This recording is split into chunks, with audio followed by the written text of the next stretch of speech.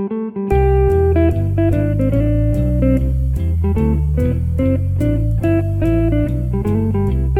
to Oh No, Ross and Carrie, the show where we don't just report on fringe science, spirituality, and claims of the paranormal, but take part ourselves. Yep, when they make the claims, we show up so you don't have to. I'm Ross Blotcher. And I'm Carrie Poppy, and today we take you back to the world of UFOs. Yeah. But we take you back to the desert. After we had already signed up for our Arkansas adventure, we saw there is a local UFO conference called Contact in the Desert. And we were like, oh, God damn it. This is so much closer. We've already got tickets for Arkansas. But I think it was good that we went to both because we saw that there was going to be a lot of big names in ufology and very little overlap with the people that we were going to see in Arkansas. And if we hadn't gone to Arkansas, we wouldn't know about owls. There was nary a hint of the owls at this conference. Except for them being ubiquitous in our culture and so being all over the merch. Right. But now we know to look for them thanks to our experience in Arkansas. So yeah, I was really excited for both conferences because in Arkansas we got to see Stanton Friedman, Travis Walton. Linda Moulton Howe, Linda my Moulton girl. Howe. She is the tie that binds. Oh boy, I love her so much. She was going to be at Contact in the Desert as well. As was Kathleen Martin. We took off one Thursday late night, had an Airbnb in the desert in Yucca Valley, California. Which is just a couple miles off of Joshua Tree. And Joshua Tree we had been to before because we went to the Integratron there. Yes, in the Joshua Tree National Forest. And I looked up places to stay in Joshua Tree for us through our favorite means, Airbnb. And man, that's the way to go. They're not paying us. I just like Airbnb. Right. The cheapest thing I could find was an RV parked in a man's driveway. And we were like, absolutely. I remember you sent me the this. link. I was like, are you serious? Is this a joke? All right, sure. Yeah. It was delightful. We had a great time in that RV. Well, first we pulled up to the wrong house. Yeah. So it was really dark, and he had told us that it was a bright yellow house, and we pulled up to a yellow house. Yeah, they were all yellow of one shade or another, but in the dark you couldn't tell. And so everyone there has an RV in their driveway. So we pulled up behind this one RV. It was very tiny. We're like, this can't be it. Is this it? Well, let's definitely just open the door and see. So we walk into this RV, and there's we're like, junk on the floor of it. Odds and ends. Bulky objects. And we're like, wait, is this it? I don't know. We're not even just in the driveway. We're like behind a gate. And totally like trespassing and probably creeping out the people in the house. And then we realized, oh my God, this isn't the house. Oh my God, run. So then we got in the car and drove to the very next property, house, which is where our trailer was. Which is also a yellow house with an RV. So like maybe those aren't the best directions in the world. Classy bunch, us. Yeah. Anyway, that was the right one. So the next morning, bright and early, we headed over to the Institute of Mental Physics. Now you might be thinking, oh, metaphysics? No, mental physics. Common mistake. Yes. Mental physics. And that's where they were hosting the Contact in the Desert conference. Yep. For this year of 2017. So Contact in the Desert has not been around as long as the Ozark Mountain UFO conference. That's in its 30th year. Mm-hmm. This is in its 5th year. So just getting off the ground. But did you do that on purpose? No. Oh, the visitors gave it to you. It was a download. Exactly. But people are really excited about this conference. When we told people in Arkansas that we were going to be at this conference, they were so jealous. They knew about it. They wanted to be there. Like, oh, you get to be in California for this. Really, I don't think I noticed very many people that I had seen at that other conference. I can't really think of anyone that stood out to me. Me neither. No one that I knew. I mean, other than the couple of speakers we mentioned, obviously. Right. So every day the talk started earlier and earlier. So the first day we got there. What's with that? Earlier and earlier. You know, they acclimate you, I guess. So you get more dedicated. No thanks. No acclimation for Carrie. So we arrived around 9 for the first talk, but we had to register and we had to park, and there's this labyrinthine parking structure. It's crazy, but you're... Oh yeah, there's no arrows for where to park. Nope. Just occasionally a random volunteer making a circular motion with their arms, like, go maybe sort of over here.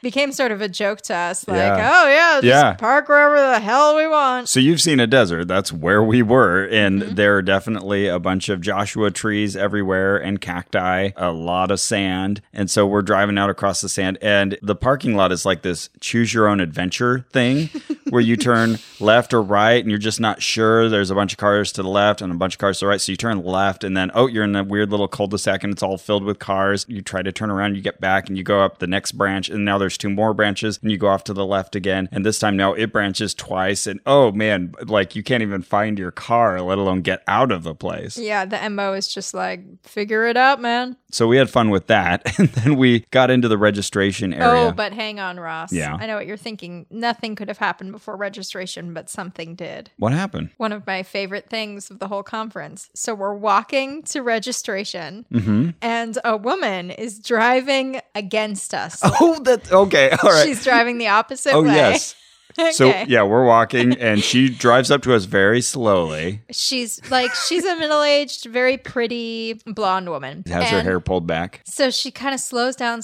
It's almost as if she's deciding whether we're leaving so she can take our spot, which is absurd because this is the first talk of the day. And her hand is lazily drifting out of the window, and she'll stop and she's going to catch our attention. As she nears us, she stops the car and points toward us. With the cute gun motion, like, hey, you. Right. Okay. So we both stop to engage. What's playing in her car? The song Low Rider. Do, do, do, do, do, do, do. And so she starts driving along, kind of alongside us, but really, really, really slowly. And she keeps stopping like she's going to talk to us. And then she just sings doesn't. With the song. And we're not actually turned quite toward her because neither of us are sure, are you trying to talk to us? It was the weirdest thing. Not. But this goes on maybe approaching a minute, which is very long for I don't recall seeing her again. She could have been an alien. She was an alien. But I said to you after she pulls off, I was like, this is the beginning of a movie. It really was like a moment from a movie. That was weird. I'm glad you remembered that because I'd totally forgotten it. So people pointed us toward the registration area. That took a while to find, but we got our armbands, yellow contact in the desert bands that would stay on our arms for the next 3 or 4 days. Young man who was doing the registration table told me to sign a waiver and said that it would abdicate their responsibility if I was abducted by aliens. I read it. It did not. And I told him that. And he was like, oh, that's what someone told me. And I said, I think they're playing a joke on you. And he was like, oh. So with our armbands in hand or on arm, we waltzed off to the Friendship Hall.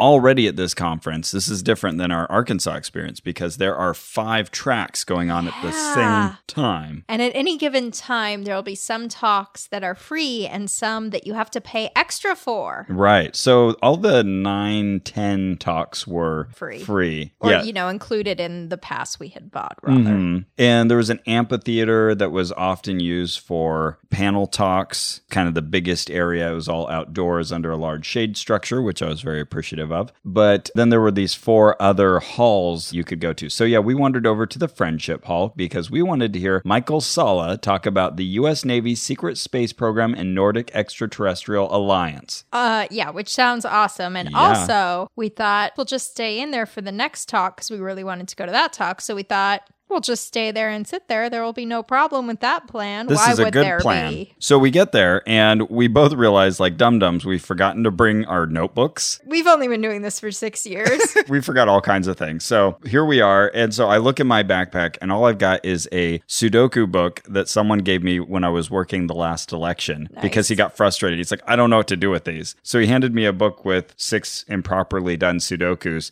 So I opened up the next one and I started taking notes there while doing Sudokus. And in this conference, I ended up doing 36 Sudokus while taking notes. So it was kind of a fun little diversion because you can pay attention to this stuff while solving Sudokus. So we came in a little bit late. We were probably, 40 minutes into the talk? I don't think quite that late, but he had already gotten started. Yeah. And older gentleman, white hair, very tan skin. Yeah, he just looked like a professorial type.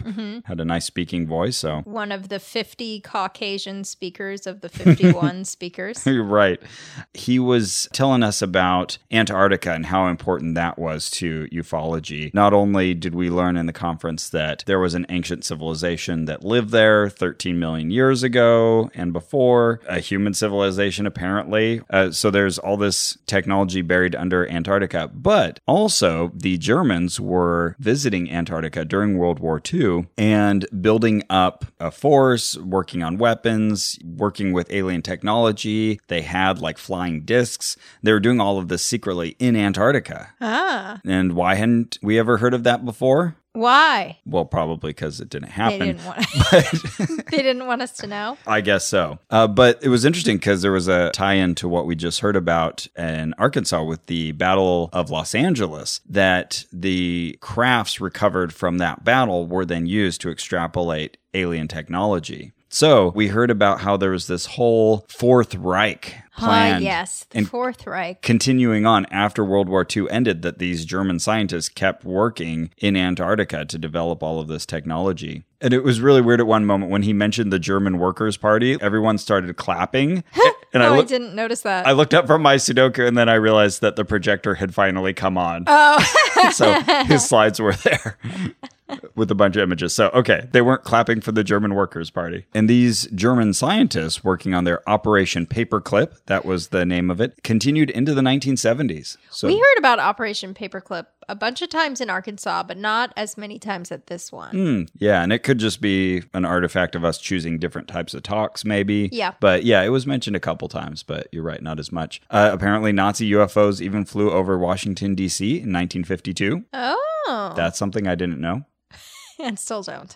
Right. He was verifying a lot of this with majestic documents, which we talked about in our Arkansas episode. So take that with the appropriate grain of salt. Now, remind me, there isn't any military base in Antarctica now. There just used to be. Well, we heard later from our friend Linda Moulton Howe that there's an ongoing effort to dig up all of the evidence of the ancient civilizations in Antarctica to prepare Antarctica for other scientists to come visit. And then they're like, look, we scrubbed it for you and we made it look like, none of this ever happened. Have at it, scientists. Okay. But yeah, I don't know about an active military base. It sounds like the Fourth Reich gave up its operations in 1970-ish. But also, this is all a computer simulation. Right. Yes, that's right. We also learned from Linda Moulton Howe that we are all in a simulation. So why does any of this matter? I don't know. Mm-hmm. Okay. Got it. Yeah, and they were talking about like the first flying aircraft carrier being made in 1931, the USS Akron, and that they were working on a 2-kilometer spacecraft carrier. So it was like essentially an aircraft carrier floating in the sky. They were planning to make one that was 2 kilometers. So he was showing us plans for this. So that looked really cool. But what was really interesting was that there were these Nordic aliens involved in all of this. Yes, the Nordics. Who infiltrated the U.S. government. And so these are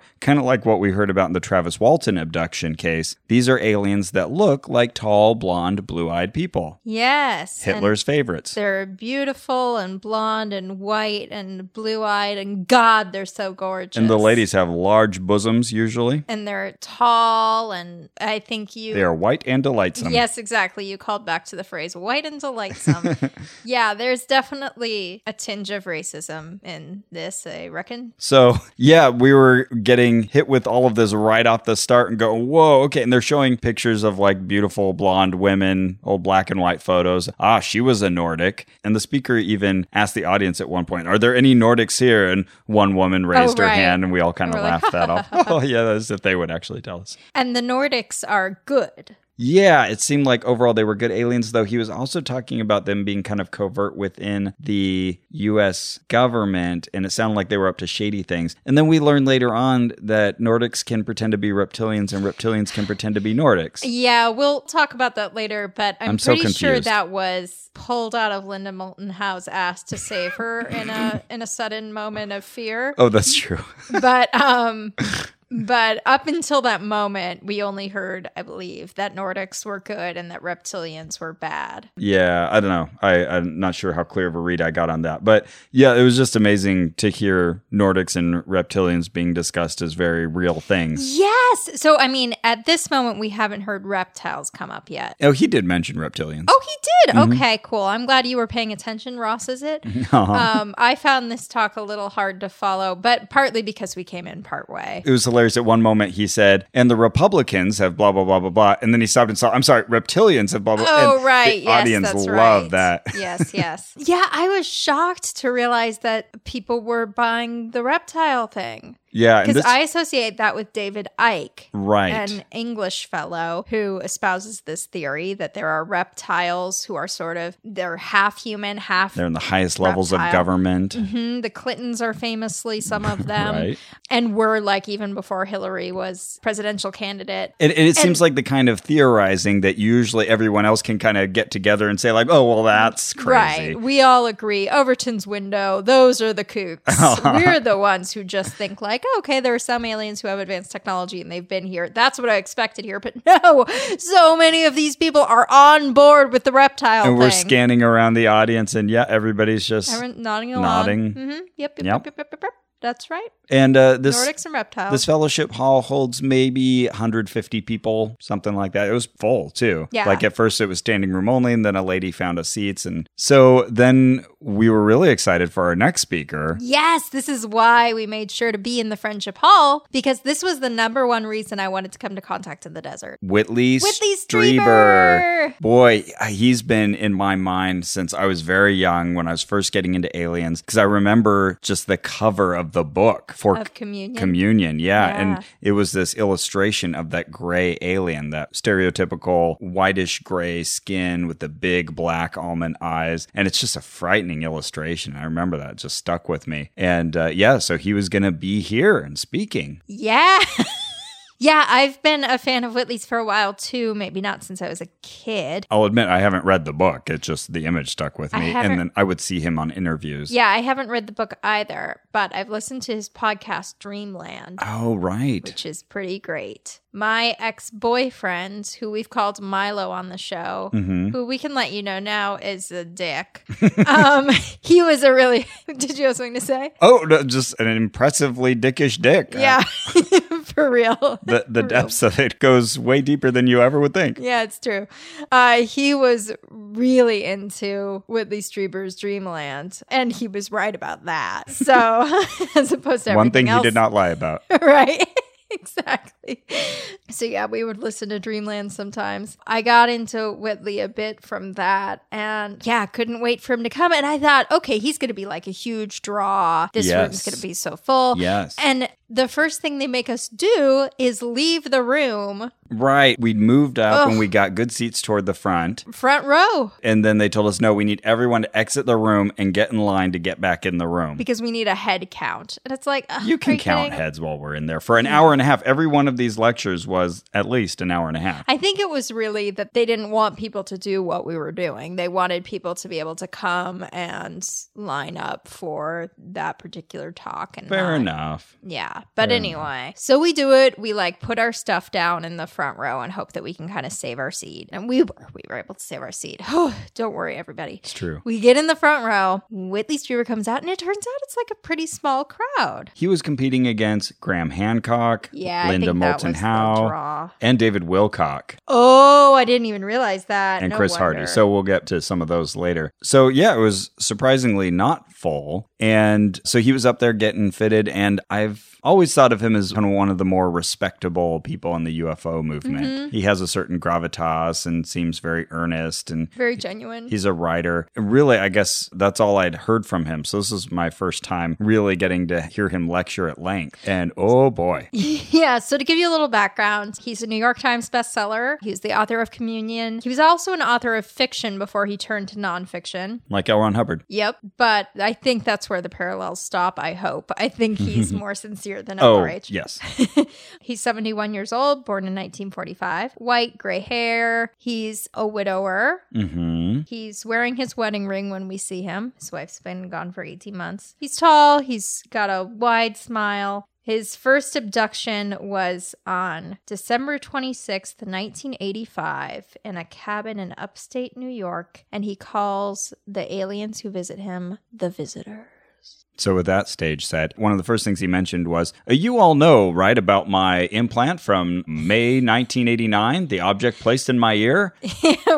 And everybody kind of looks at each other. He says, oh, well, who hasn't heard of it? And almost everyone in the room raises their hands. Oh, my goodness. Okay, all right. Well, I guess. Why are you even here? Yeah, right. Why would you even want to hear me talk? Well, I guess I better explain this then. He backtracks to 1985 after that and tells us about his first abduction. It took me a little bit to piece was together that what he was that's doing? What he was doing. See, I didn't even piece that together. He was talking about how he was laying in bed in a near sleep state, I can only assume, and he hears people talking outside. They're saying, condition red, windows are open. Mm-hmm. That's unnerving. Yeah. That would really freak me out just by itself. Next thing he knows, there's two people in his room standing near the foot of his bed. That would also freak me out.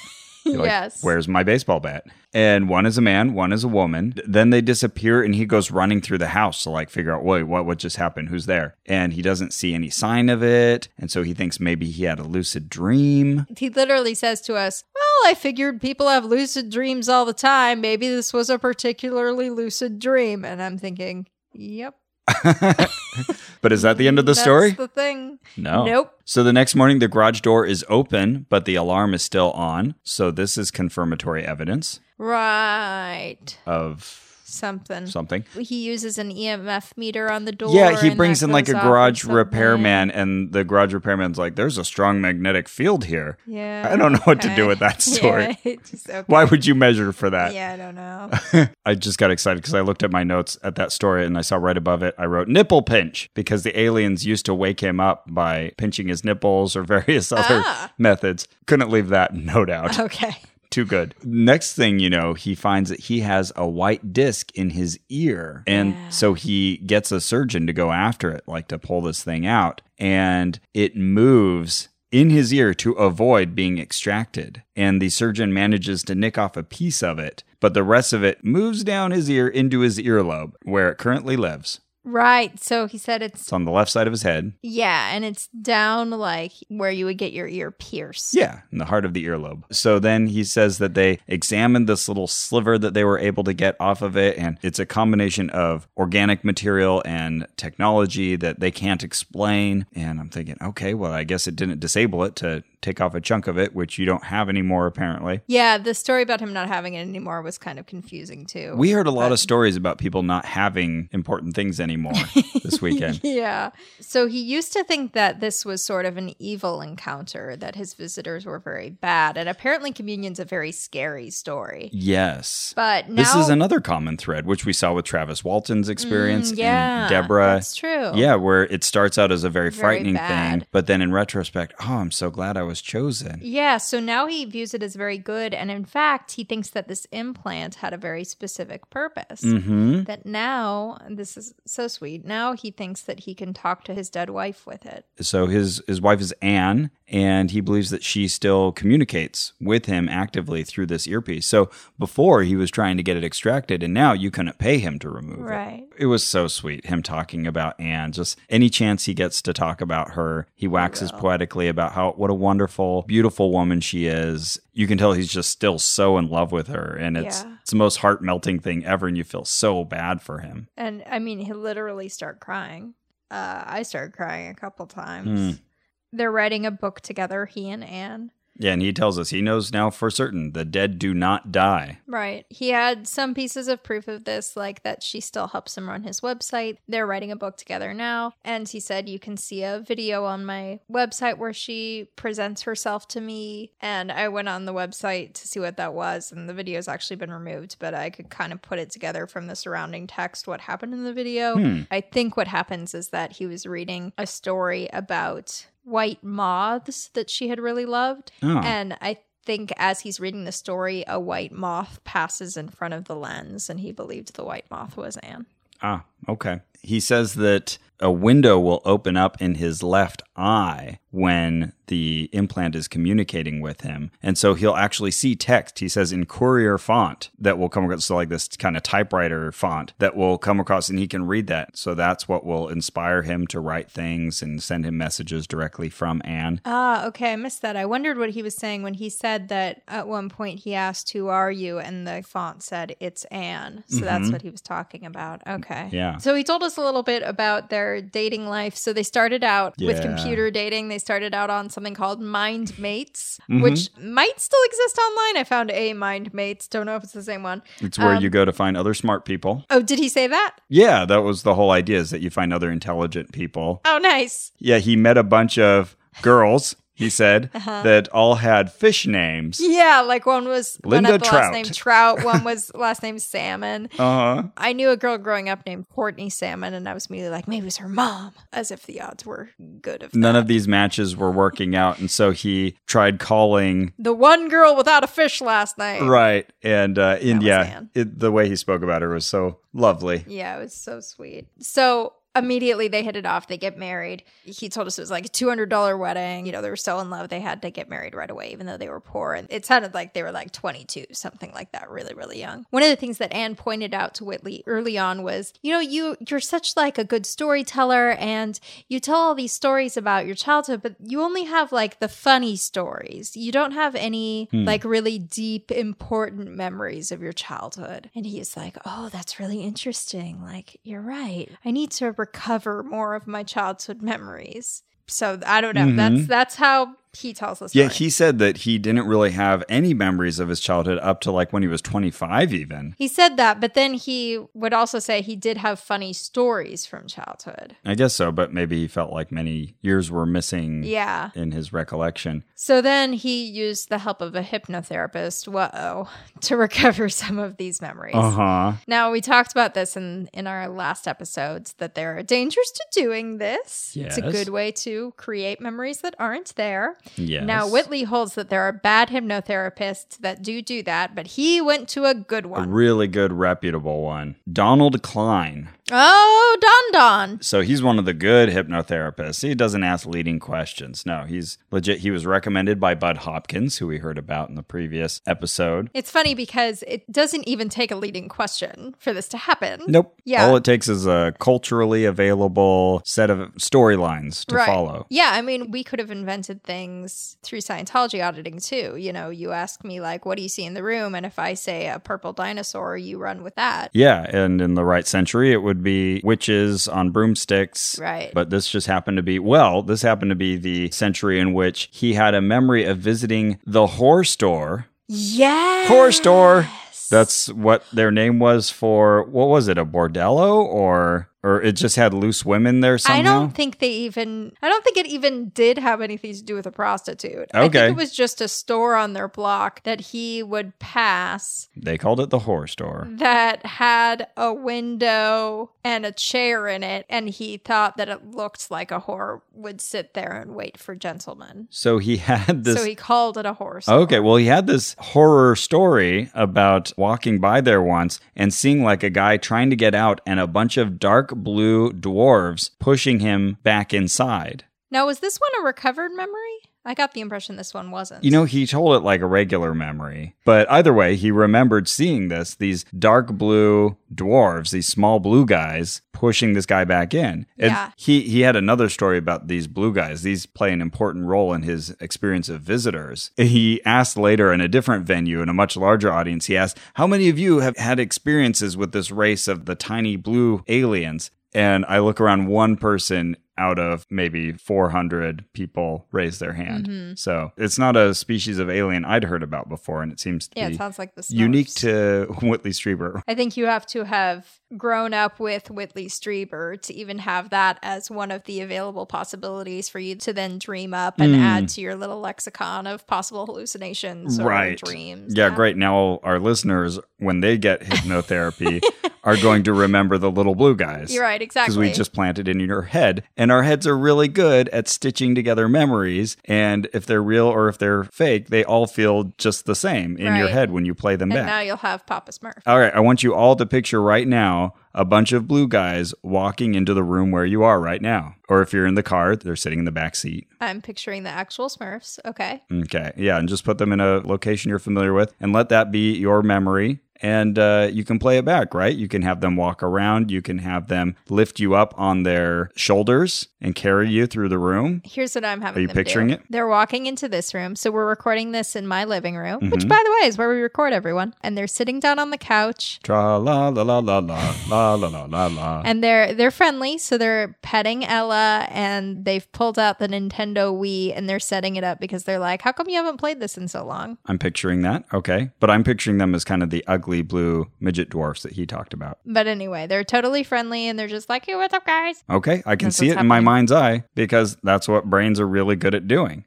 And if I thought that was a real memory, it would feel just as real as my 12th birthday party. See, this wouldn't feel just as real for now, but over time it probably would. So he had all kinds of interesting stories, and a lot of them were just like the weird thing that happened that you can't explain, but doesn't really fit into the alien mythos, like the radio talking to him one day. Yeah, the radio spoke to him. He also had a story that he seemed to think was quite extraordinary that really didn't seem extraordinary. One time he went down to the lobby of his apartment, and there were like bloody handprints. Yes. I mean, gross and everything. Yeah, creepy story, but yeah, not necessarily but not alien paranormal related. Or anything, yeah. Right. Yeah, the hypnotherapist helped him recover memories. Like one time his mom was tied up in the bedroom. Oh, yikes. One time he went to Randolph Air Force Base and was so shocked he had to go to hospital. One time his dad put him in a Skinner box. Oh, yes, which apparently B.F. Skinner did not do to children. Very sorry, everybody.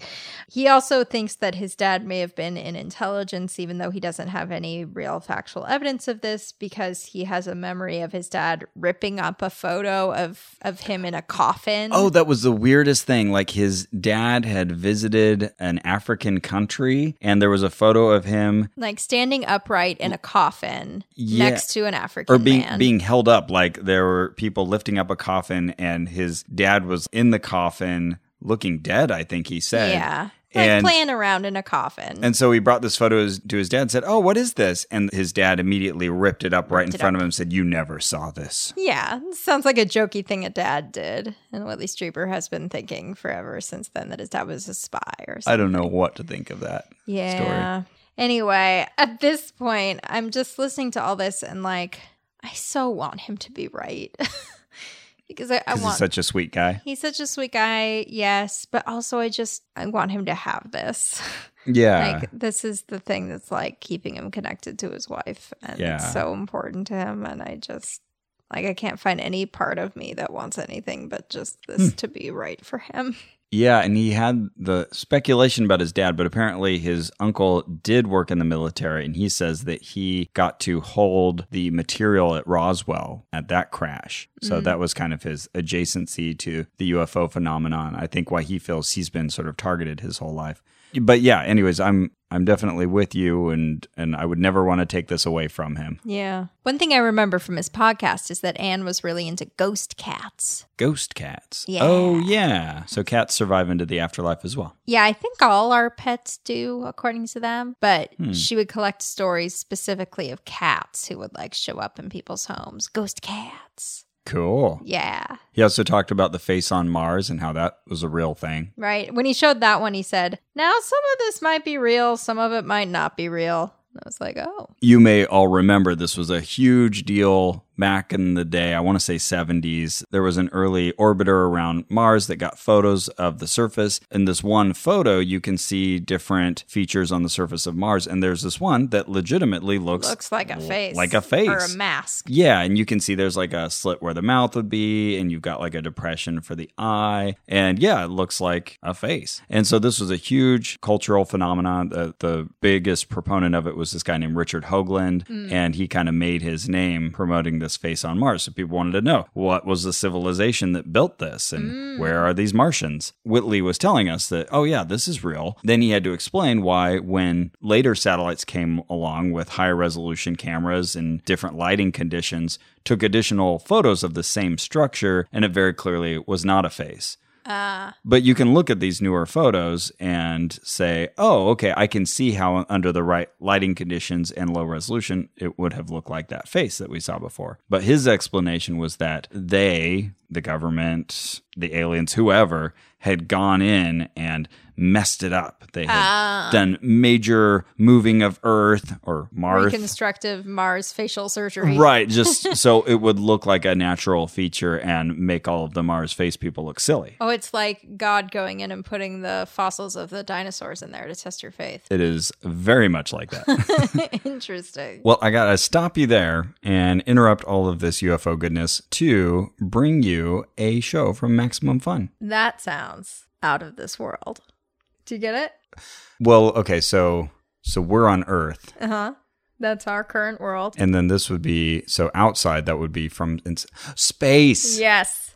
This promo is from space. Clever. You're very clever. Thank you. Hey guys, this is Adam Conover. You may know me from my true TV show, Adam Ruins Everything. Well, guess what? Now we're doing a podcast version right here on Maximum Fun. What we do is we take all the interesting, fascinating experts that we talk to for just a couple minutes on the show, and we sit with them for an entire podcast, really going deep and getting into the fascinating details of their work. Find Adam Ruins Everything wherever you get your podcasts or at MaximumFun.org. So it turns out that grays, which is one of the species of aliens, the gray ones. Yes. As you may have guessed. With the big black almond eyes. That they are very allergenic. If you touch them, many of us, many humans, will have a severe allergic reaction. And for this reason, Whitley and his wife had to keep EpiPens around their house. That's the story they told. What? He also had... I wonder what was really going on there. Oh, me too. Yeah. He had another story about going to visit this ethereal realm on another planet and finding this school that had been there for 1 million years. And he said that he is still studying at that school. What do you make of... I missed that. Yeah, what do you make of comments like that? Yeah, especially when you're utterly convinced, as I am, that Whitley's being sincere. And I am 100% convinced. What about you? Oh, yeah. No. I mean, I guess I'll say 99% because there's room for... Sure. But yeah, I don't doubt his sincerity. Yeah. But he just comes across as such a sober, friendly, intelligent person. And then you hear the things he says, and you have to kind of reconcile that in your head. What am I going to do with this? Yeah. So he tells us that lots of people have seen these visitors, including some filmmakers. Oh, okay, great. Okay, now we're going to get some evidence in here, right? Okay. So this pair of filmmakers come to visit, and they leave a camera running the whole time. They're hoping to catch the visitors. And while they're sleeping in separate rooms, because it was like a man and woman who weren't together, so they had taken separate rooms, the visitors come and they knock on the shoulder of one of the filmmakers. And he wakes up and he sees this alien there and screams and Well, guess what? The aliens had also gone and messed with the female filmmaker, and they're both screaming and they're like, well, perfect. Of course, this is going to be caught on film. This alien had to walk between the two rooms and mess with these two filmmakers. There's a hall between them. That's where the camera is. They're both like, hurrah, we've done it. Yeah. They check the tape, and check this out, Ross. There are no aliens on the tape. That's so weird. That's just further proof that these are interdimensional beings. And yet another way that the dog has eaten their homework. Things go missing. Aliens don't show up on tapes. Interesting. Yeah, and he said he's more than anything else seen these little blue guys. Those are his visitors. He had been, I think, outside at one point, and he saw like a group of people standing around in a tight circle with their heads down, like people would if they were standing and maybe praying or something. And he got close to them, and a blue guy pops out and says, "Get out!" Oh, yeah, that's scary. I love that movie. Great film. Get Out's real good. Yeah, so many odd little stories he kept throwing our way. Now, Ross, you may be wondering, how can I make myself most visible to the visitors if I want them to visit me? Okay, yeah, that's a good question. Yeah, how would you do that? You could meditate twice a day. Mm-hmm. Once at 3:30 a.m. and once at 11 p.m. What? Those are weird times. I'm going to have to wake myself up in the middle of my sleeping cycle. Well, that's what you should do. That makes sense. Yeah, so this is what Whitley does at 11 p.m. Oh, yeah, because he was saying that especially for the dead, if they're monitoring consciousnesses, if everyone else is asleep, that one person waking up in the middle of the night helps them narrow in like, I'm getting this one clear signal, like how we can see stars at night. Right. Okay. That makes sense. I guess I gave that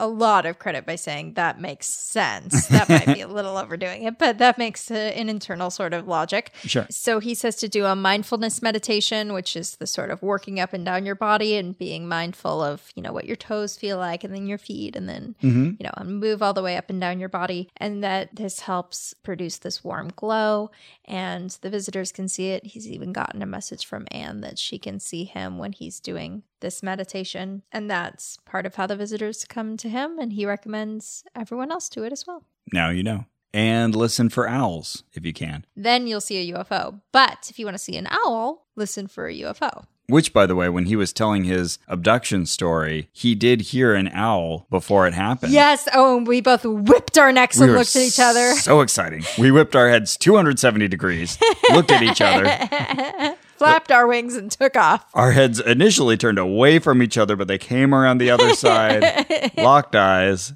We were amazed. The owl connection. I had heard this before. I think I read it in Mike's book. But yeah, there is a white owl in Whitley's story somewhere. And there was a Q&A period. You got up and you asked him a question about fear. Yeah. So one of the things that I've noticed in this UFO community, and especially at the Arkansas conference, is that a lot of people would claim that the aliens were all good and that they just want us to all be kind and all be gentle. And that's the real lesson here. And once we all get this advanced consciousness, then the aliens will come and be friends with us. Right. So what's up with all the scary memories? Yeah. What's up with all that? And also, how is this possible? I mean, there are good people and bad people. Surely there are good aliens and bad aliens. Let's be realistic here. I said to Whitley some of that. And then I said, I think your approach makes a lot more sense. That, of course, there are some good aliens and there are some bad aliens, right? But how do you keep that perspective and not fall into fear? Because obviously you had these negative experiences that were quite scary. And he said, I fall into fear all the time. Yeah. Yeah, he just basically said, I just face the truth. And, the truth is that some of these experiences are bad, but you don't shy away from life just because there are good and bad and ups and downs. And you have to soldier on. Sober answer. Yeah. My favorite thing he said, though, was when talking about the way that we look at extraterrestrials, he said, could a caterpillar think a butterfly was beautiful when it involves its own death? One of the other question askers was talking about having children with aliens. And that's the only time we heard that during the conference. So. What, about aliens and humans mating? Well, at least one person talking about her own experience having a child with the aliens. Oh, she said she had one? Yeah. Oh, I didn't hear that. African-American lady. And yeah, that was amazing. Whoa, okay. And I was hoping I'd see more of that. Oh, was she the one who was volunteering there? Yes. Oh, man, there were so many interesting comments that came out of Whitley. He was saying that more than once a second, an intelligent species goes extinct in the universe. Oh, right. That's while I was asking my question. I was still up there. Yeah. Yeah, he said that's the kind of thing he tries not to talk about because he feels like he's been revealed this information, but he doesn't have any confirmation. Right. So he only stands by the things that he can confirm, which I'm surprised gives him any room to talk about much of anything. Yeah, it seems like a pretty good policy. Oh, sure. Yeah, in theory. So yeah, Whitley Strieber, so far, of the two people we've seen, my favorite person at the conference. Okay. Well, there's many more people to see. We'll see how he holds up. So now we decide, let's go to lunch. This will be easy. We're vegetarians in Joshua Tree, and no problem. Yeah, not so easy. Yeah, it turns out it was very difficult. We had to go to 3 places. What was going chain on? Restaurants that normally have vegetarian options. Nope. No. Nothing. Bizarre. You can't get a salad without meat. Yeah, it was very weird. Anyway, I'll get the minestrone soup. Nope, actually, we've never had that. I don't know why they put it on the menu. Yeah, that's an actual thing that happened at IHOP. Very weird. Anyway, finally, we got some food. We went back for the tail end of Nick Pope's lecture. Yeah, there and back again. There and back again. Oddly, not A Hobbit's Tale. It was about UFOs and military intelligence. Reference. Oh, that's the original story that Bilbo Baggins wrote. There and back again. Oh, really? A Hobbit's Tale. See, no idea. Now you know. Yeah, but I'll forget it. Oh. Anyway, we arrived at 3 p.m. I know you were all thinking, but what time did you get there? Well, don't worry. It's in my notes. We arrived at 3 p.m. We were told that Nick Pope is the real-life Mulder. He's over there in jolly old England interacting with their UFO files and tales of the strange and unexplained. So he's here to talk to us about UFO disclosure in the UK. He was talking a lot about Project Condign, which was a British effort to gather all of their reports on UFOs. And this is where we learned that the new term for UFOs is UAP. Yeah, which some people use and some people are like, what's the point? Unidentified aerial phenomena. So there you go. If you want to be hip when you're talking to a UFO person, you can say, have you seen any UAPs lately? But most of them will be like, ugh, I don't say that. It really doesn't buy you much. Yeah. Except aerial phenomena could include like things that are not objects. It's entirely because they think that UFO has become too poo-pooed in society. Right. Yeah. We need to come up with a new euphemism or term to make it sound more legit. So there you go, UAP. So he investigated UFOs for the UK government, and he believes there's evidence for UFOs, but that most of the people who know about this, most of the people who were once in the government and know the information, that they're now in the private sector. So even if you petitioned the government for the information, the people who once had it aren't there. So I thought that was kind of an interesting take. He was a thin gentleman, kind of a sharp nose and graying hair, and just seemed very matter-of-fact, very believable person just from listening to him. He also had the British accent, which makes him sound intelligent and credible. Sure. He made a few Trump jokes. He did, but he would kind of apologize for them as he went into them. Right. He'd be like, I could make a joke like the following. Yeah, and they were all kind of lame too. Like, oh, we're going to build a space wall now to keep the aliens out? Like, yeah. Already hard. I thought it was interesting. He admitted that government is so slow on these things that he wouldn't be surprised if next year he's giving the exact same talk again because they haven't made any significant progress on this issue. Mm-hmm.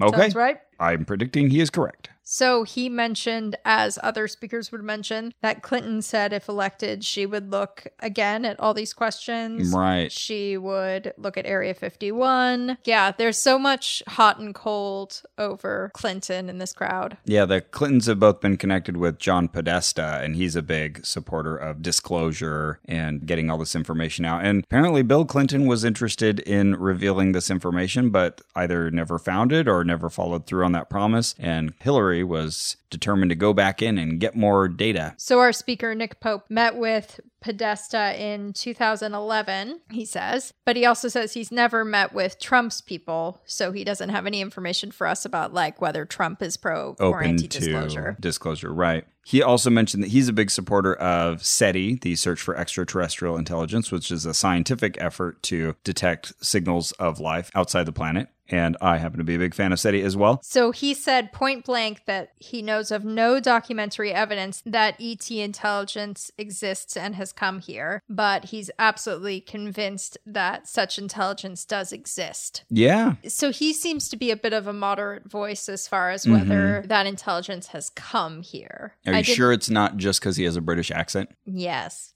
Yeah, I didn't feel that he made any direct claims that ETs have visited our planet. Did you? No. My favorite moment of that whole lecture. Oh, I think I know. Yeah, was the lady with a question. She came up and she said, I saw a guy with a shirt that said he was Area 51 security. This wasn't my favorite part, but this was pretty good. And so then she had a question about Area 54 because he had told her about this security guard. And so Nick Pope had to very carefully tell this woman who had seen a guy at Walmart with a shirt that said Area 51 security that it may have just been worn in... sort of a novelty shirt. Yeah, it may have just been worn in jest, because do you really think they would wear shirts that say Area 51 security that are like T-shirts? Probably not. Also, then I was walking around the vendors later that same day, and they were selling Area 51 security shirts. Yeah. Oh, man. But my favorite part of that Q&A was a guy who walked up to the microphone and said something to the effect of, well, do you think that the Clintons are pro-disclosure because they're trying to cover up for Pizzagate and create a false flag situation where everyone looks at disclosure so that they're distracted from the whole Pizzagate thing? Now, if anyone doesn't know what Pizzagate is, I'll let you go on your own internet rabbit hole, but like, it's a completely unverified conspiracy theory that the Clintons and others are involved in this. Not only unverified, but shown to be false. Discredited conspiracy theory. They were running a child pornography ring out of the basement of a pizza parlor that does not have a basement. Called Comet Ping Pong. Anyway, Nick Pope flat out was like, that's what I'd call, and I don't use this term lightly, fake news. Yeah, he handled that all very well. So again, we wanted to go to the following lecture, but they made us get out and get in a long line. But that allowed me to buy a slice of pizza, so all was good. Oh, good. So then we were back in that same building for... Yeah, this is the sanctuary, by the way. Right. Which has a very tall spire. Right. That sticks out of the top of it. Which also has a pretty, like, creepy feel to me. Really? Not as creepy as the Lotus Room, which we'll get to later. Yeah, I feel the sanctuary could have been easily converted into like a Christian church. It had a little creepy feel. Well, I mean, some Christian churches can be creepy. I didn't get the creepy feel. I mean, I like to feel creeped out, so don't take this as a negative.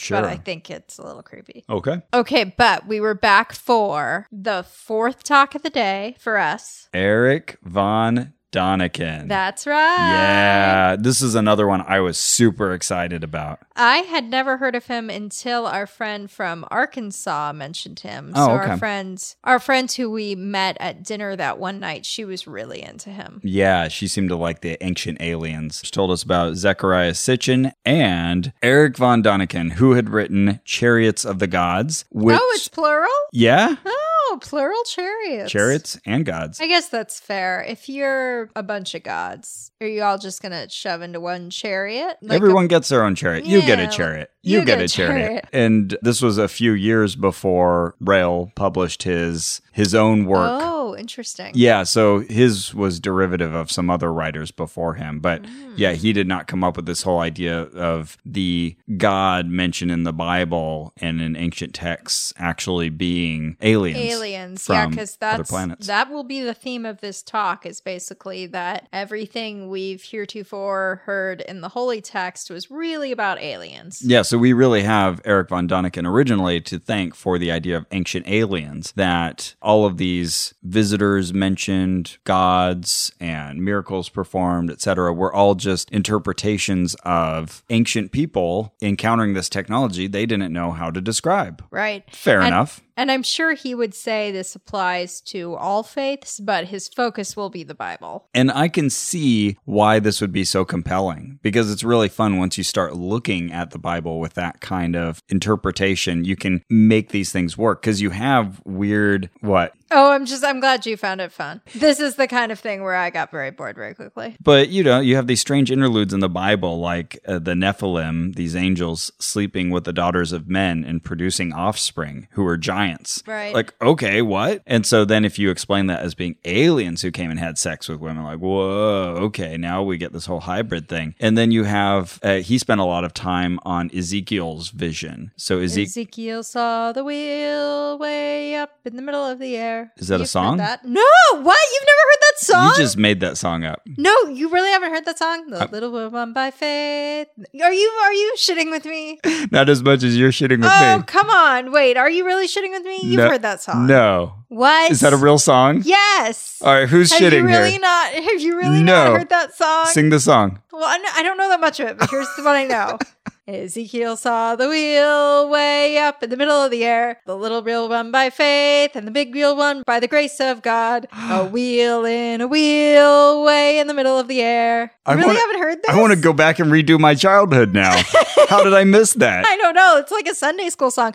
I'm surprised I know it because I got into church as a high schooler or middle schooler after that. I've never heard that. That's insane. Oh, how did I miss that? I'm very happy because we're going to get tweets. Yeah, right. Everyone's going to tell us. We know that song, Carrie. Of course we have. Have you never heard that, Ross? I've never heard that, Ross. Okay. All right. Everybody send us YouTube videos of you singing that song for us. Yes, please. So anyway, he spent a long time, especially on that Ezekiel vision, because he had NASA scientists take this description from Ezekiel and reconstruct what that spaceship that he describes with the wheels inside of wheels, what it would have looked like. And so they pick up Ezekiel and they carry him to the top of a mountain or something like that. And then he sees the whole world, but it was probably just his way of describing being up in a spacecraft because he had no language for that. And then they made him take all these measurements of the landing pad. You got to say, when you read Ezekiel and like he's being asked by the angels to take measurements, you're like, why? And that's what he asked. Why? Why should I do that? Anyways, all of this was reinterpreted and we got to see all this video footage showing a badly modeled Ezekiel with these really scary looking expressions being flown up in the ship. I was excited. You don't look as excited. But no evidence is presented for why it's aliens. Let's be clear. You could reinterpret all of this as aliens. End of talk. Correct. Yeah.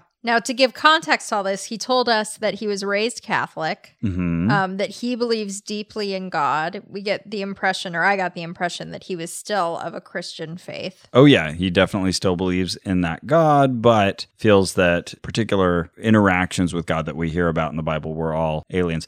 One thing I love is that he kept telling us that Ezekiel doesn't say the word God. It keeps saying the splendorness of the highest. And Eric von Däniken has this very strong German accent still. So it's just funny him saying splendorness of the highest. Yeah, he's Swiss. What's a splendorness? Oh, is it Swiss? Mm-hmm. Oh, that's right. We also hear about the pyramids. The pyramids are really amazing and no one knows who built them, so it was aliens. I think the consensus that we were getting was that, yeah, humans built the pyramid, but they needed the instructions on how to do it from the aliens. Okay. They couldn't have figured that out on their own. He told us that before leaving, the ETs promised to return. And he said, all these religions argue about who's right, but all religions are wrong because the ETs are back now. Yeah, he had no problem just dismissing all religion right there. No one called him on it. No one seemed the least perturbed. Yeah. So that was a non-controversial statement. All religions are wrong. Yeah, I mean, there seemed to be an implication that in some sense they're all right because they're all kind of seeking this love figure. The love figure just turns out to be aliens. Mm-hmm.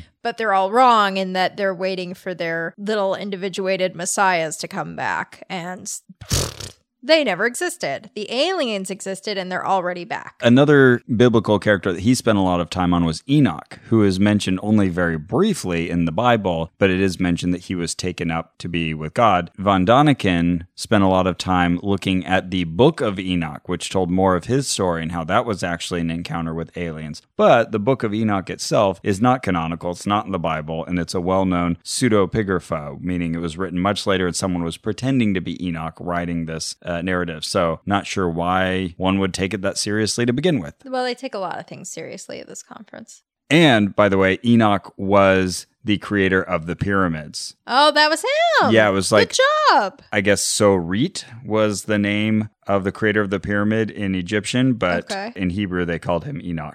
So he's the one who most of the time he had the staircases go down. But in that one pyramid, Cheops, he decided to have it go up. So actually, most of the time, if you go into a pyramid, the stairs will go down. But in Cheops, they ascend. Mm-hmm. This is a callback to Jeet Scott, if anyone's like, what the fuck is she doing? Yeah, stop it, Carrie. What are you saying? One interesting thing he said is that Pa Cowell, I'm not sure how to spell that, but that's what I heard from him, is supposed to return after 4,000 something years. He had a specific number, and he said, and that should be in like 10 to 12 years. So he is expecting like this return. Pa-Cowl, is that an alien? I think so. Okay. That's at least what I wrote out of what he said. But yeah, he's expecting essentially an imminent return of this ancient god that visited 4,000 years ago. Can't wait. We'll still be doing the podcast then. Oh, yeah. Yeah. So we'll be there for the return of Pa-Cowl. Yeah, let's put it in the calendar. We have a shared Google Calendar. Not to be confused with Pa-Kettle. Correct. Do you want to put that in the Google Calendar, or should I put it in the Google Put it in the Google Calendar, okay, please. I'll put it in the Google Calendar. Thank you. So we're ready. We should be ready. Just block out 10 to 12 years from now. The whole year? Yeah. Okay.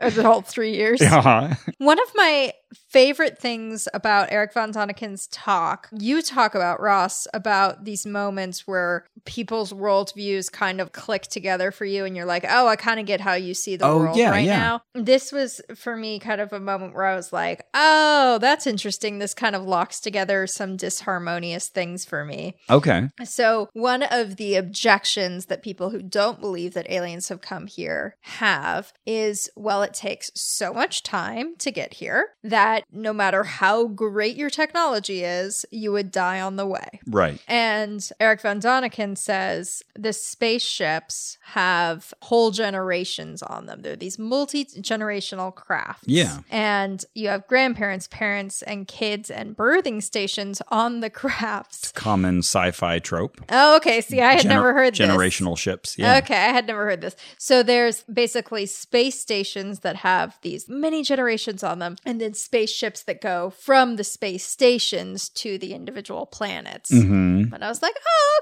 okay. Like that, you know. Sensible. That at least makes more sense. Yeah, he was saying that even at 2% of the speed of light, that we could colonize the galaxy in the next 10 million years. Let's do it. So yeah, a relatively small amount of space. So he was saying, the aliens could have been doing that all along. They had enough geologic time to be colonizing the universe. I got to say, like, none of this is a paranormal claim, because, there's got to be life on other planets elsewhere throughout. Absolutely is. But, it's the distances, and that's the big issue. But yeah, the idea that other aliens could eventually travel around and spread via panspermia, if not more direct methods, seeding life elsewhere, all of this is totally reasonable and could be true. It's just, is the evidence there? Right. Yeah, he had some other interesting info about the pyramids. He had talked about these closed-minded scientists who had said, these little shafts here, they only go like 8 meters. But then they sent a robot down these shafts and they had video of it. And they went way, way far into the walls. And then they eventually encountered a block in their way and they drilled through it. And they still have never gotten past that point. That was an intriguing story. Like, whoa, I want to know what's in there. Mm-hmm. That's cool. Although he took half an hour to tell us that. Yeah, it took me less than a minute. Yeah. He also said, this was a point that I wanted to agree with. I was like 90% of the way with him. Okay. And he said this in a panel later too. He said, in both science and religion, we treat humanity as the greatest thing. Oh, yes. So religion treats humanity as God's greatest creation. And evolution treats humanity as if it's sort of the pinnacle. Crown. Yeah. Everything evolved moving toward man. But people do talk about it that way sometimes. Yeah, but I feel the people who say that sort of thing are the ones who understand evolution the least and are just trying to make it kind of fit the preconceived image of humans as being that paragon that... You feel like it's a straw man. Yeah. I don't feel like any scientists who really understand evolution well give any indication of believing that evolution was intended to create us or that we are the end result of evolution. Oh, right. But there's this idea that we're the sort of smartest and we can rank other animals by how close they are to humans. Oh, okay. Yeah. And so on that level, like I kind of like wanted to agree with him. I was like, I'm 90% with you. But then like your next step is therefore religion and evolution are wrong. Mm-hmm. And this other aliens thing makes sense. And I was like, nope. You lost me. Yeah, he said, scientists have a psychological problem. They can't admit that they are not the greatest. Right. I was like, no, that's not the thing. So right before he spoke, they were having audio and light problems, I guess. They just dealt with it by saying, everybody talk to your neighbor, tell them something that you like about the conference, and, how to talk amongst ourselves. This was after one lady had gotten up and gotten all angry at us for still talking and told us to quiet down. And then they were having technical problems. So like, talk amongst yourselves. Okay. Like, great, we'll just keep doing what we were doing before you yelled at us. Then I heard some chatter about how I guess they had these audio problems, and Eric Von Däniken said that he would not speak until they fixed it. That's right. Boy, oh boy. Yeah, you want me to talk, you get this fixed. Goodness, Eric. I got to chat with the 73-year-old gentleman to my right, and this was his 5th contact in the desert. Oh, he's been to all of them. So after Eric Von Däniken, we were both tired. So we went back to our RV. And we saw Cammy. Yes, Cammy is the resident pup who lives there. She was so sweet. She was a golden Labrador type doggy. Real big. So sweet. She's about a year old. And she mauled Carrie and broke her nail. Oh, but that would never, ever put a dent in Carrie's estimation of her sweetness. Nope. She can't. I invited her on my bed and we snuggled, even though she didn't really want to snuggle. She wanted to play, and I took a video with her. Carrie still got that honey glow. She's a very good friend. For Cammy. So we laid down. I started reading. I did not fall asleep. Carrie fell asleep. Sure did. And we were like, maybe we'll go back. And I'm looking at the schedule, and I'm thinking, I'd really like to maybe go to this, or we could do the star viewing. And I'd be like, hey, Carrie, you awake? Oh, were you? Yeah. Carrie, are you up? No. Okay. All right. Tried that quite a few times. Oh, really? Yeah. I didn't know any of this was happening. Till pretty late at night, then realized, we were done for the day. But it had been a lot of information to absorb, and there was much conference yet to come. I didn't know any of that happened. But yeah, it's going to be an exciting second day. We'll learn about the science of UFOs. We'll see a man called David Wilcock, who will become... David Wilcock. Oh man, he will become such a character in my life. Oh boy. We are going to... toke that Wilcock joint. We will toke that Wilcock joint. And Stephen Greer, one of my favorite people to not like. Yeah, those are both like our favorite people to hate. Now that we've been to this conference. Oh, I already disliked Stephen Greer before this. Well, now I love to hate David Wilcock. We'll learn more about ancient aliens. I'll introduce you to Corey Good, who's quite a character.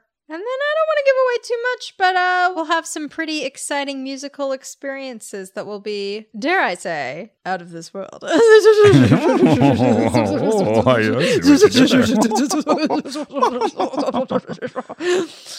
And remember, the visitors started showing up at 3 o'clock in the morning and waking me up. And when I say waking me up, their methods are, they're nicer now, but at first, it was a shock to one of my toes. One night, 3 o'clock in the morning, woke me up. I thought, oh, holy God, I've got gout. Then I thought, well, gout doesn't shock the dickens out of you in the middle of the night. So I figured, well, maybe it was a nightmare. I'm hard to convince, unfortunately. It must drive me crazy. So then the next night, someone grabs my nipple and pinches it like that. And I didn't just wake up. I had to peel myself off the ceiling that time. And it's 3 o'clock again.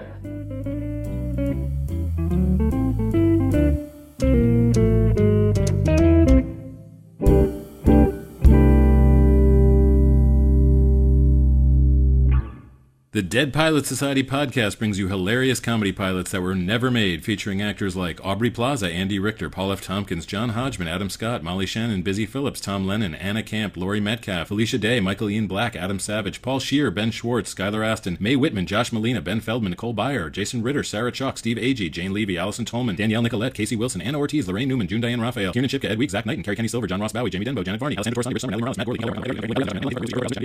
and many more. Listen at MaximumFun.org, iTunes, or wherever you download podcasts. MaximumFun.org. Comedy and culture. Artist owned. Listener supported.